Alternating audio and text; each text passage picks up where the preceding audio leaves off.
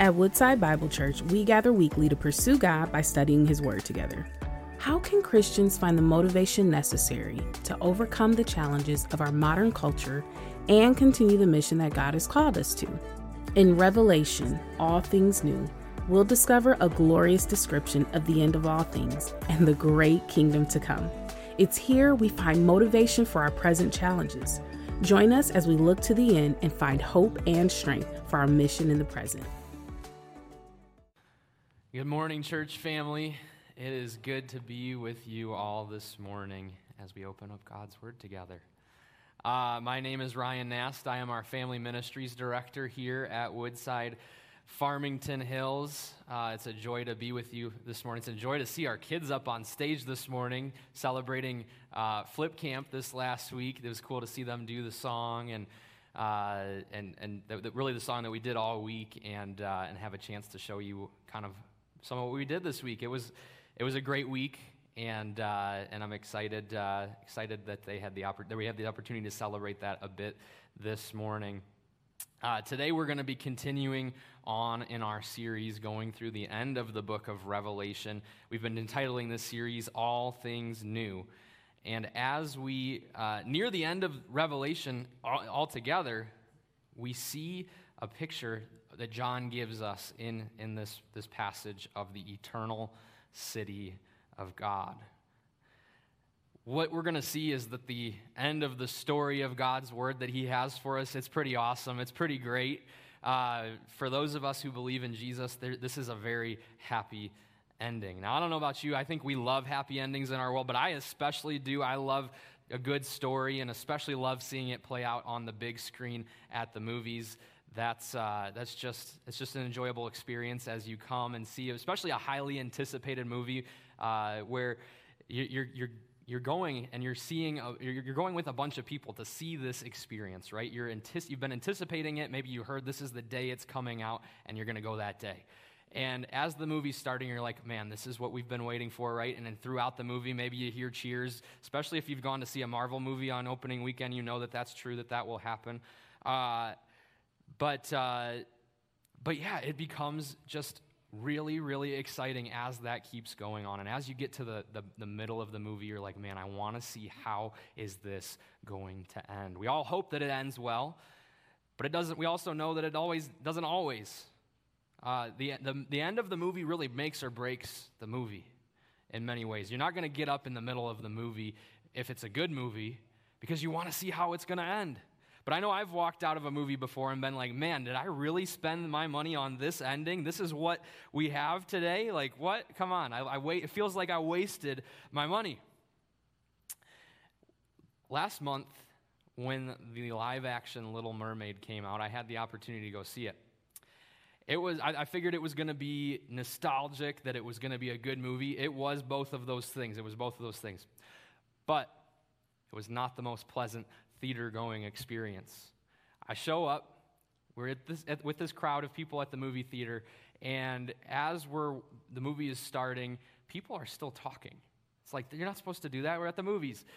And all of a sudden, people start taking out their cell phones and turning on their flashlights that are on their phone, and it's like, man, well, at least I know the story. I can go along with it. This is okay. And as we're gearing up for the ending at the very end of the movie, I don't know, maybe 5 to 10 minutes left to go. It didn't seem like it was much left, but the movie theater at that point lost power. Yeah, I didn't get to see the ending. It was disappointing. What I had come to see, I didn't get the opportunity to. And the beautiful thing for the people of God is that the ending is not an unhappy ending. We get to see and participate in what God is going to do, and that's what we're going to see from this passage this morning.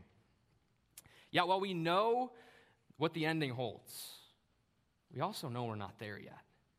We live in this world, and everybody knows that this is a difficult place to live sometimes, that we are not at the ending that God promises for us just yet. And our world continually reminds us that is the case. How do we, it's easy to remember the end when life is good, but what about when life isn't going so good? Those moments when you're laid up in a hospital bed and wondering, is the doctor actually going to give me good news and have a timeline for me and when I'm going to come home? Or that moment when when your boss comes in and tells you you don't have a job any longer and you're wondering, how am I going to pay for my family to take care of them? Or when that moment when your friend who you know very well, knows you well, and kind of stabs you in the back and does something that you're not anticipating. Or when people try to tell you that what we see in God's word isn't true, how do we live with the end in sight, right, in that moment? What we're going to see today, that we need to long for and live to enter the city of God. We need to long for and live to enter the city of God. The passage that we're looking at today in Revelation 21:9 through 22:5 answers the question of what makes the city of God glorious. What makes the city of God glorious? And today we're going to see three beautiful aspects of the city that give us hope, that provide us with hope for what is to come, but also hope for right now as we're going through this world. And one of the first aspects we see as we come to this passage today is the layout of the city. The layout of the city. John gives us a glorious picture of what we can expect the eternal city of God to look like. And he does this in Revelation 21:9 through 21. Now, we're not going to look at I'm not going to read all of these verses for us this morning, but I am going to read the first few verses in verses 9 through 11. John writes this: Then came one of the seven angels who had the seven bowls full of the seven last plagues and spoke to me, saying, Come, I will show you the bride, the wife of the Lamb. And he carried me away in the Spirit to a great high mountain and showed me the holy city, Jerusalem, coming down out of heaven from God, having the glory of God, its radiance like a most rare jewel, like a jasper, clear as crystal. In these verses, John is transported to a mountain where he sees the New Jerusalem, the holy city of God, coming down from God. The way that these verses are formatted, though, draws our attention back to Revelation chapter 17, where it begins very similarly. The same angel takes John to go and see another city, Babylon, and the judgment that is proclaimed upon it. Now, Babylon is meant to represent the kingdom of this world. It's meant to represent people who continually reject God's way of thinking and to walk in their own way of thinking. And Babylon is anything but a bride. Babylon continually indulges in immorality. We see things like drunkenness and sexual immorality used to give examples of the immorality that is taking place in the city of Babylon at that point. In chapter 21, though, we get a new city. We see a new city described here, the new and holy Jerusalem. John has been taken to this place where he is able to view and see the layout of this city, and it is glorious. It is magnificent. He sees this new Jerusalem coming down from God. And as bride, as bride, she is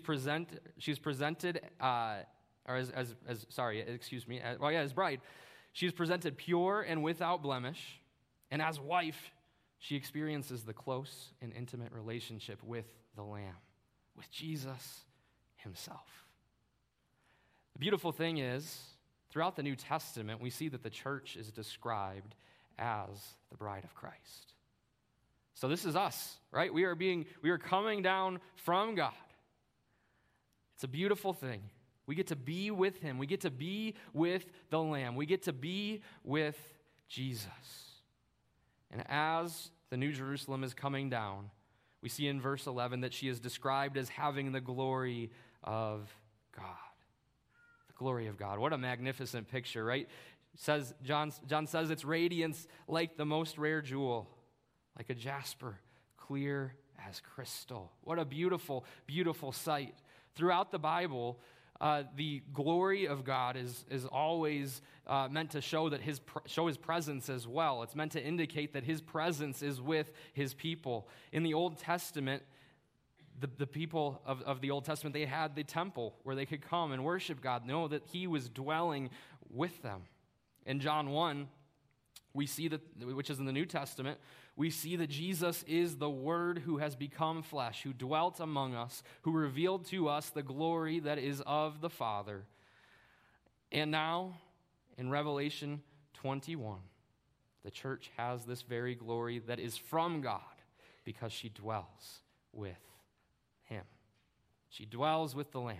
What a beautiful, beautiful reality that we have if we know Jesus as our Savior. The layout of this city is important. It is beautiful, but it is beautiful because God is there, because his glory is with his people. What an amazing, amazing thing. Both in verses 12 and in 14, we see this great high wall with 12 gates talked about. You see this great high wall with 12 gates. And if that gives you an idea of like safety and security, that's a good thing, because that's what John is trying to draw our attention towards. This is not a place where people will be in danger any longer. We don't have to worry about the things of this world that we typically might worry about.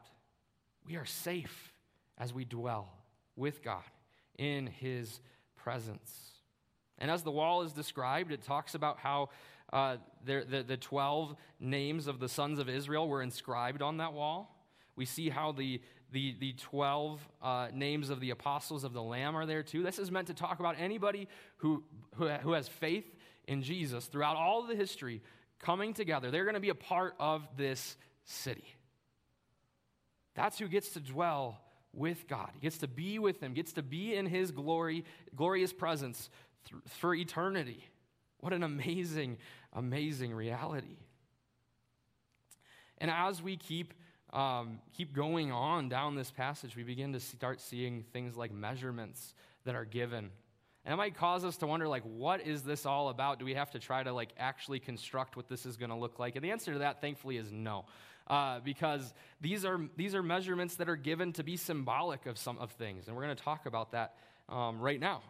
In verse 16, John writes that the city lies foursquare, its length the same as its width. And he measured the city with his rod, 12,000 stadia. Its length and width and height are equal. So we see this cubed city, essentially. And it's 12,000 stadia in height. This is meant to represent that this is a perfect place. A perfect place where God intends to dwell, to be with his people. What an amazing reality for us as believers. And in verse 17, we get another measurement. It says, he also measured its wall, 144 cubits by human measurement, which is also an angel's measurement. See, 144 cubits given.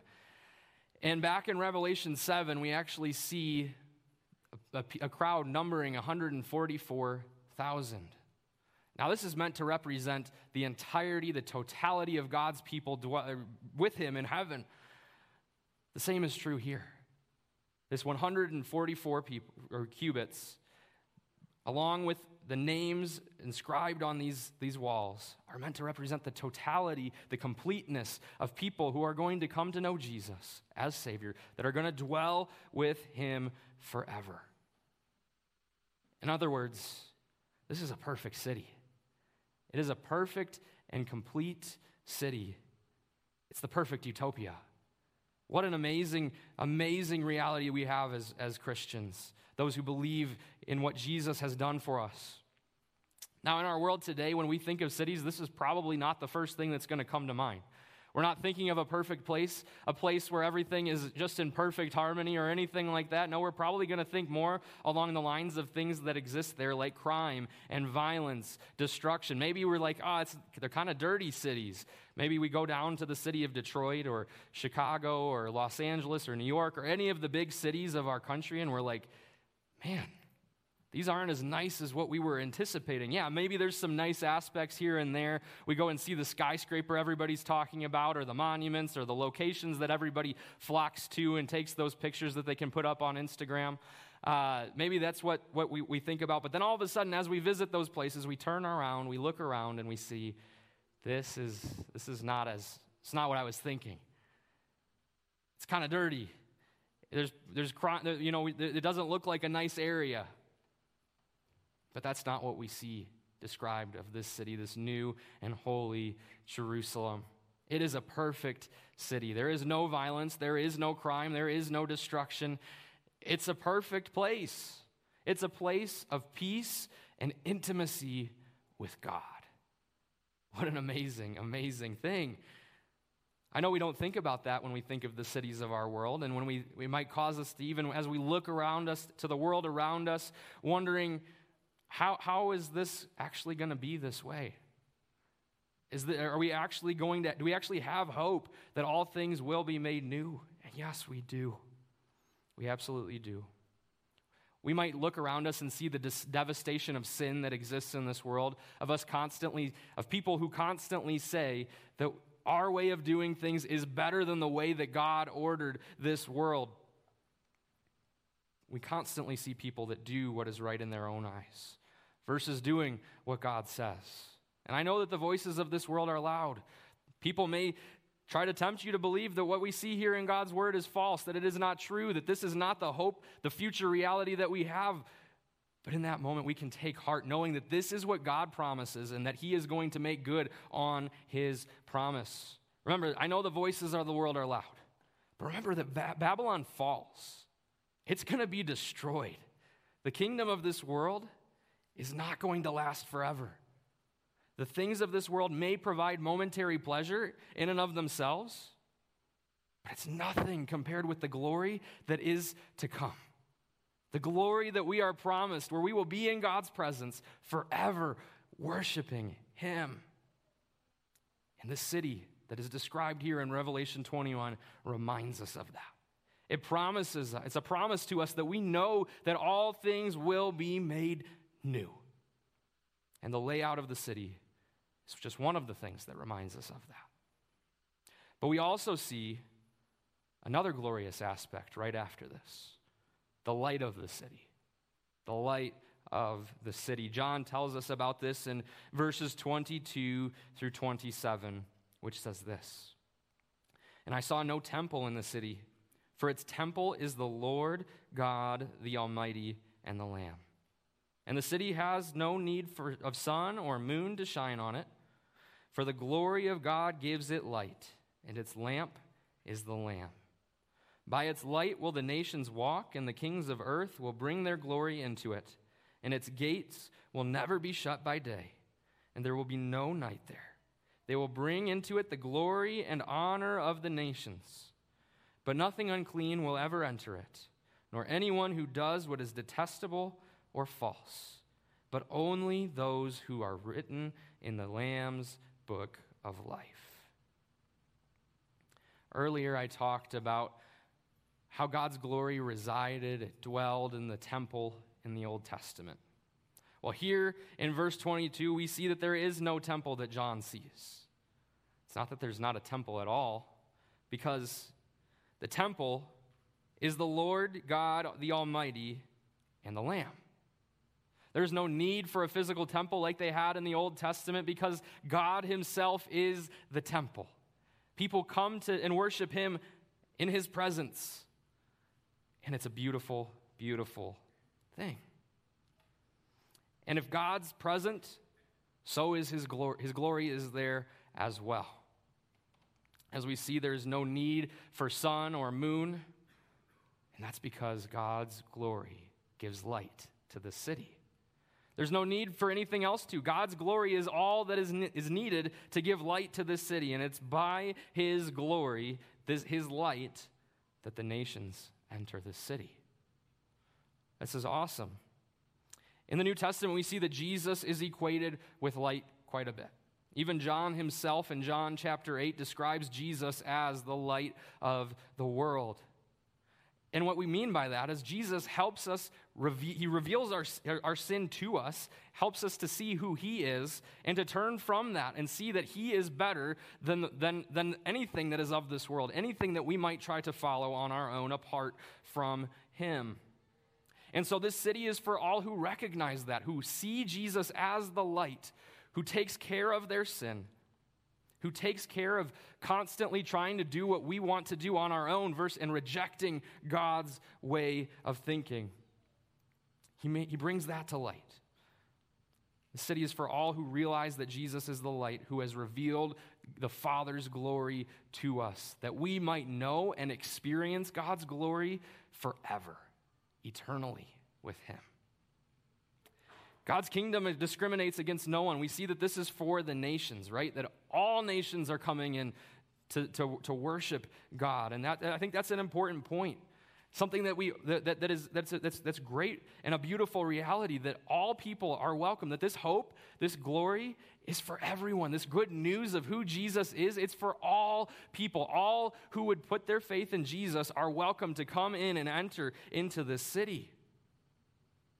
Verses 24 and 26 talk about how these nations are bringing things like glory and honor into this city. And that might cause us to question, like, isn't God's glory enough? Like, are they adding to it? Are they taking away from it? Like, what's going on here? And it's none of those things. It's a really beautiful thing that's happening here. These people are coming and they're bringing glory. They're worshiping. They are praising God, giving the Father and the Lamb everything that they are due because they are glorious. God is glorious. Father, Son, and Spirit. Glorious God. We will dwell with God forever, and that the nations will come and give God what he deserves. And we catch glimpses of God's glory and some of these things, some of these eternal realities in this world currently. We catch glimpses of what's to come.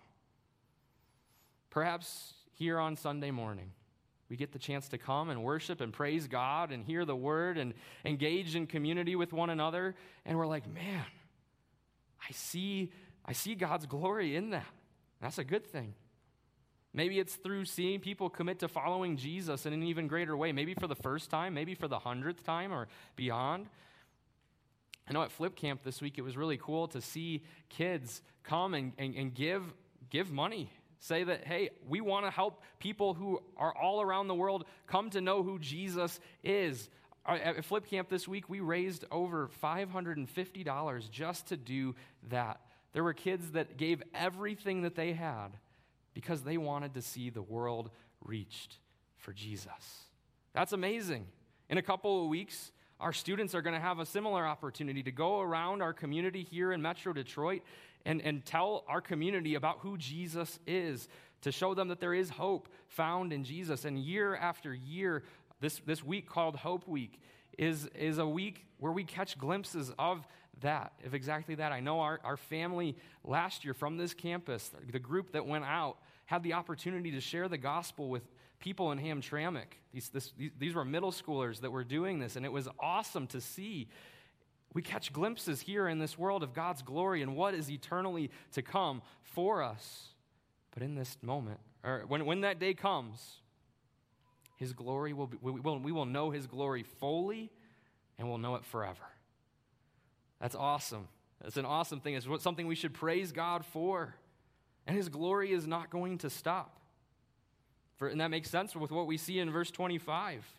There will be no night there. There will be no night there. If his glory doesn't stop, his presence is there, right? He's going to continually give light to the city.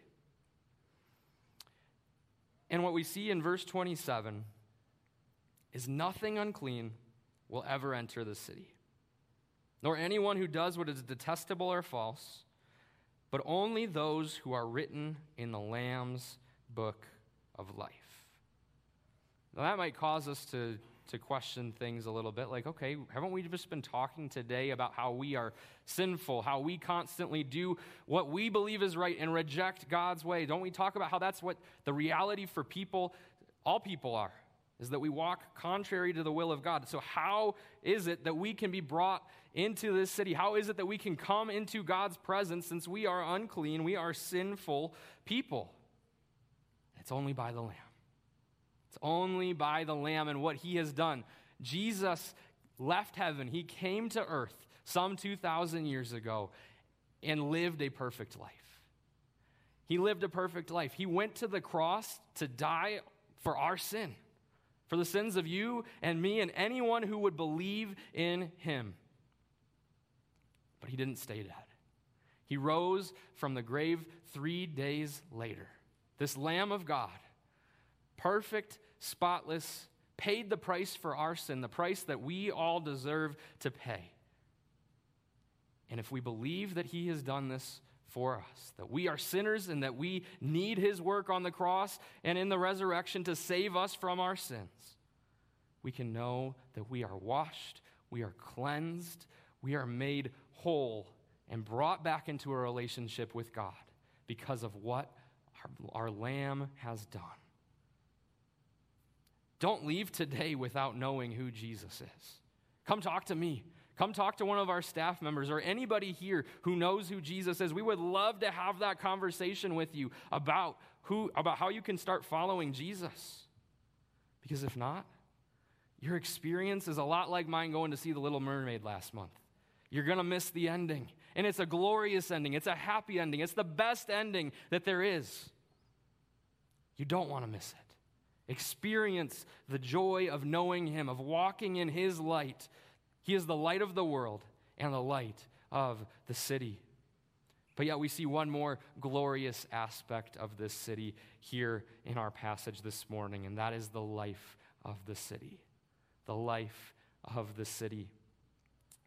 And what we will see is that just as John described the layout of the city and the light of the city, and as we see Jesus and really the Godhead as the center of the attention there, the same is true with the life of the city.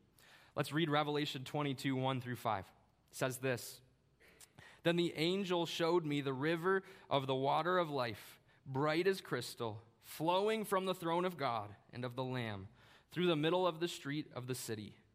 Also, on either side of the river, the tree of life, with its 12 kinds of fruit, yielding its fruit each month. The leaves of the tree were for the healing of the nations. No longer will there be anything accursed, but the throne of God and of the Lamb will be in it, and his servants will worship him. They will see his face, and his name will be on their foreheads, and night will be no more. They will need no light of lamp or sun, for the Lord God will be their light, and they will reign forever and ever.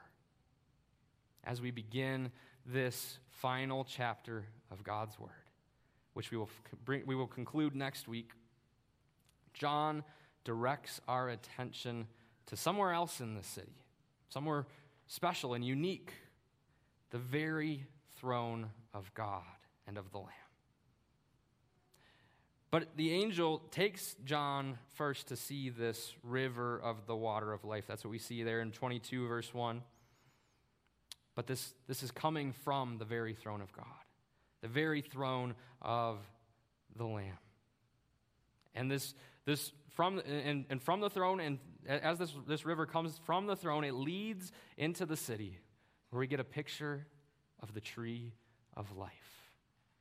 Now, if you start thinking like tree of life, I think back to the Garden of Eden in Genesis chapter 2, and if that's where you're thinking, that's a good thing to be thinking about, because that is what John is trying to draw our attention back to the way God ordered the world originally. In Eden, there was a river flowing to that tree as well, coming from Eden. But here, this river is flowing from the very throne of God. He is the one giving life to everything in this city. Back in the beginning, God ordered this world the way it was supposed to be. He put 2 trees in the garden, the tree of life and the tree of knowledge of good and evil. Adam and Eve ate from one of the trees. They didn't, thankfully, eat from the tree of life, but they did eat from the tree of knowledge of good and evil. And as that happened, sin entered into this world. Our world brought destruction to the world. And it brought destruction to our relationship with God. What was once a perfect relationship has now been broken at that point because of sin. But Jesus, our spotless Lamb, made it possible for anyone who believes in him, who are also those whose names are written in the book of life.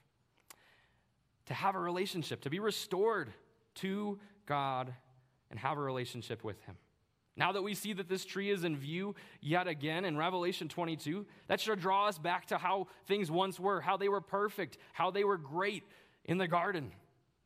And that's exactly how it will be then. Things will be perfect. Things will be restored. All things will be made new. Things will be right and in order again. Things will be the way they were supposed to be and intended to be from the beginning of time. It will be perfect. And as we see in chapter 22, verse 3, no longer will there be anything accursed, but the throne of God and of the Lamb will be in it, and his servants will worship him. No longer do we have to worry about things being the way they are right now. Nothing will be accursed. That's amazing. Once things are made new, they aren't coming back. It's going to be that way forever and ever. We will be before God's throne worshiping him, and it's going to be absolutely amazing. Verse 4 says they will see his face, something that Moses wasn't even able to do. He was brought before God. He got to see some of God's glory, but if he had seen all of it, he would have died. We will see God face to face. We will see his glory, and we won't die. That's the hope that we have. We will reign with him forever. Forever and ever. Our flip camp verse for this week, which I'm glad we kind of got to talk about at the very beginning of our service this morning, says this. It's from Hebrews 12:2. Let us keep looking to Jesus. He is the one who started this journey of faith, and he is the one who completes the journey of faith. In Revelation 22, we see that God makes good on that promise. He completes our journey of faith. Everything is perfect and new. I know this world is hard, and it's probably really easy to remember that when you are laid up in the hospital, when people turn their backs on you, when the world is trying to get you to doubt God, when things just aren't as it should be. It is easy to remember, or to remember that that's how things feel in the moment. But we are not without hope. We have something that we can look forward to that is far greater than what this world has to offer. And so, church, do you live with this hope? Do you long for what is to come? Do you desire to be with Jesus? Because we do have hope. We should long for what is to come. We should desire to be with Jesus. These are all good things. I hope that we can all answer yes to those things. So don't let the world get you down in those moments. I know it's hard. I know it's hard. Don't let it get you to believe that we are without hope. No, we have hope. Eternal hope. Jesus. It's found in him. So when the trials of this life start to come in, persevere. Remember that what we have great hope. Hope that is unlike any hope. It's found in Jesus. And he has overcome this world. He has given us the happiest ending that there is, the greatest ending of all time. We get to experience it if we know Jesus as our Lord and Savior, and I hope you do today. So for all who call upon his name, the name of Jesus, remember, there is hope. Let's not forget that. Let's live with that hope in mind. Let's long for and live to enter the city of God. Let's long for and live to enter the city of God. I know it might feel like we are just waiting and waiting and waiting, and nothing appears to be getting any better. But church, we are not going to experience that unhappy ending. We are going to be forever associated with him, in his presence, experiencing the glory of God before his throne. We will experience the beautiful layout of this city. We will experience the light of this city. We will experience the life of this city. And we can remember that as the world gets difficult, that we have a city to look forward to, one whose designer and maker is God himself. He's going to do what he says he's going to do. He's going to make all things new. He's begun a work in us, for those of us who believe in Jesus and know him as Savior. We know that that's true, that he has begun this work in us, and he's going to complete it. He is going to complete it on the day when he returns and comes back to make everything new. And we get a chance to celebrate the work that God has done in us, who has begun in us each month through communion. We're going to have a chance here in just a little bit. We have that opportunity today. And oftentimes when we think of communion, we think about looking back on what Jesus has already done for us. And let's absolutely do that today. I think that's very, very good practice. But also, let's look forward.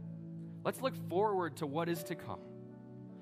Let's long for and live to enter the city of God. Let's pray.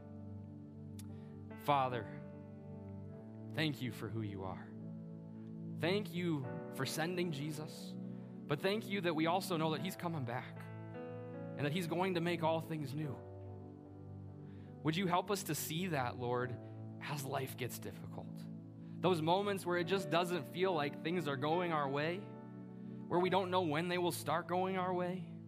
Would we remember that we have glorious hope, that one day we get to experience the greatest ending of all time, where we get to be in your presence forever, dwelling with you, not having to worry about the hardships, the difficulties of this world.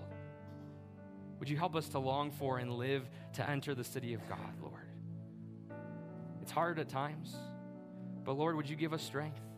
Would you give us glimpses of the glory that is to come in those moments that are hard? Would you help us to look to Jesus? It's in Christ's precious and holy name that I pray. Thank you for joining us as we study God's Word together. We would love to hear how God is moving in your heart and get you connected into the Woodside Bible Church family. Head to woodsidebible.org/connect to introduce yourself today.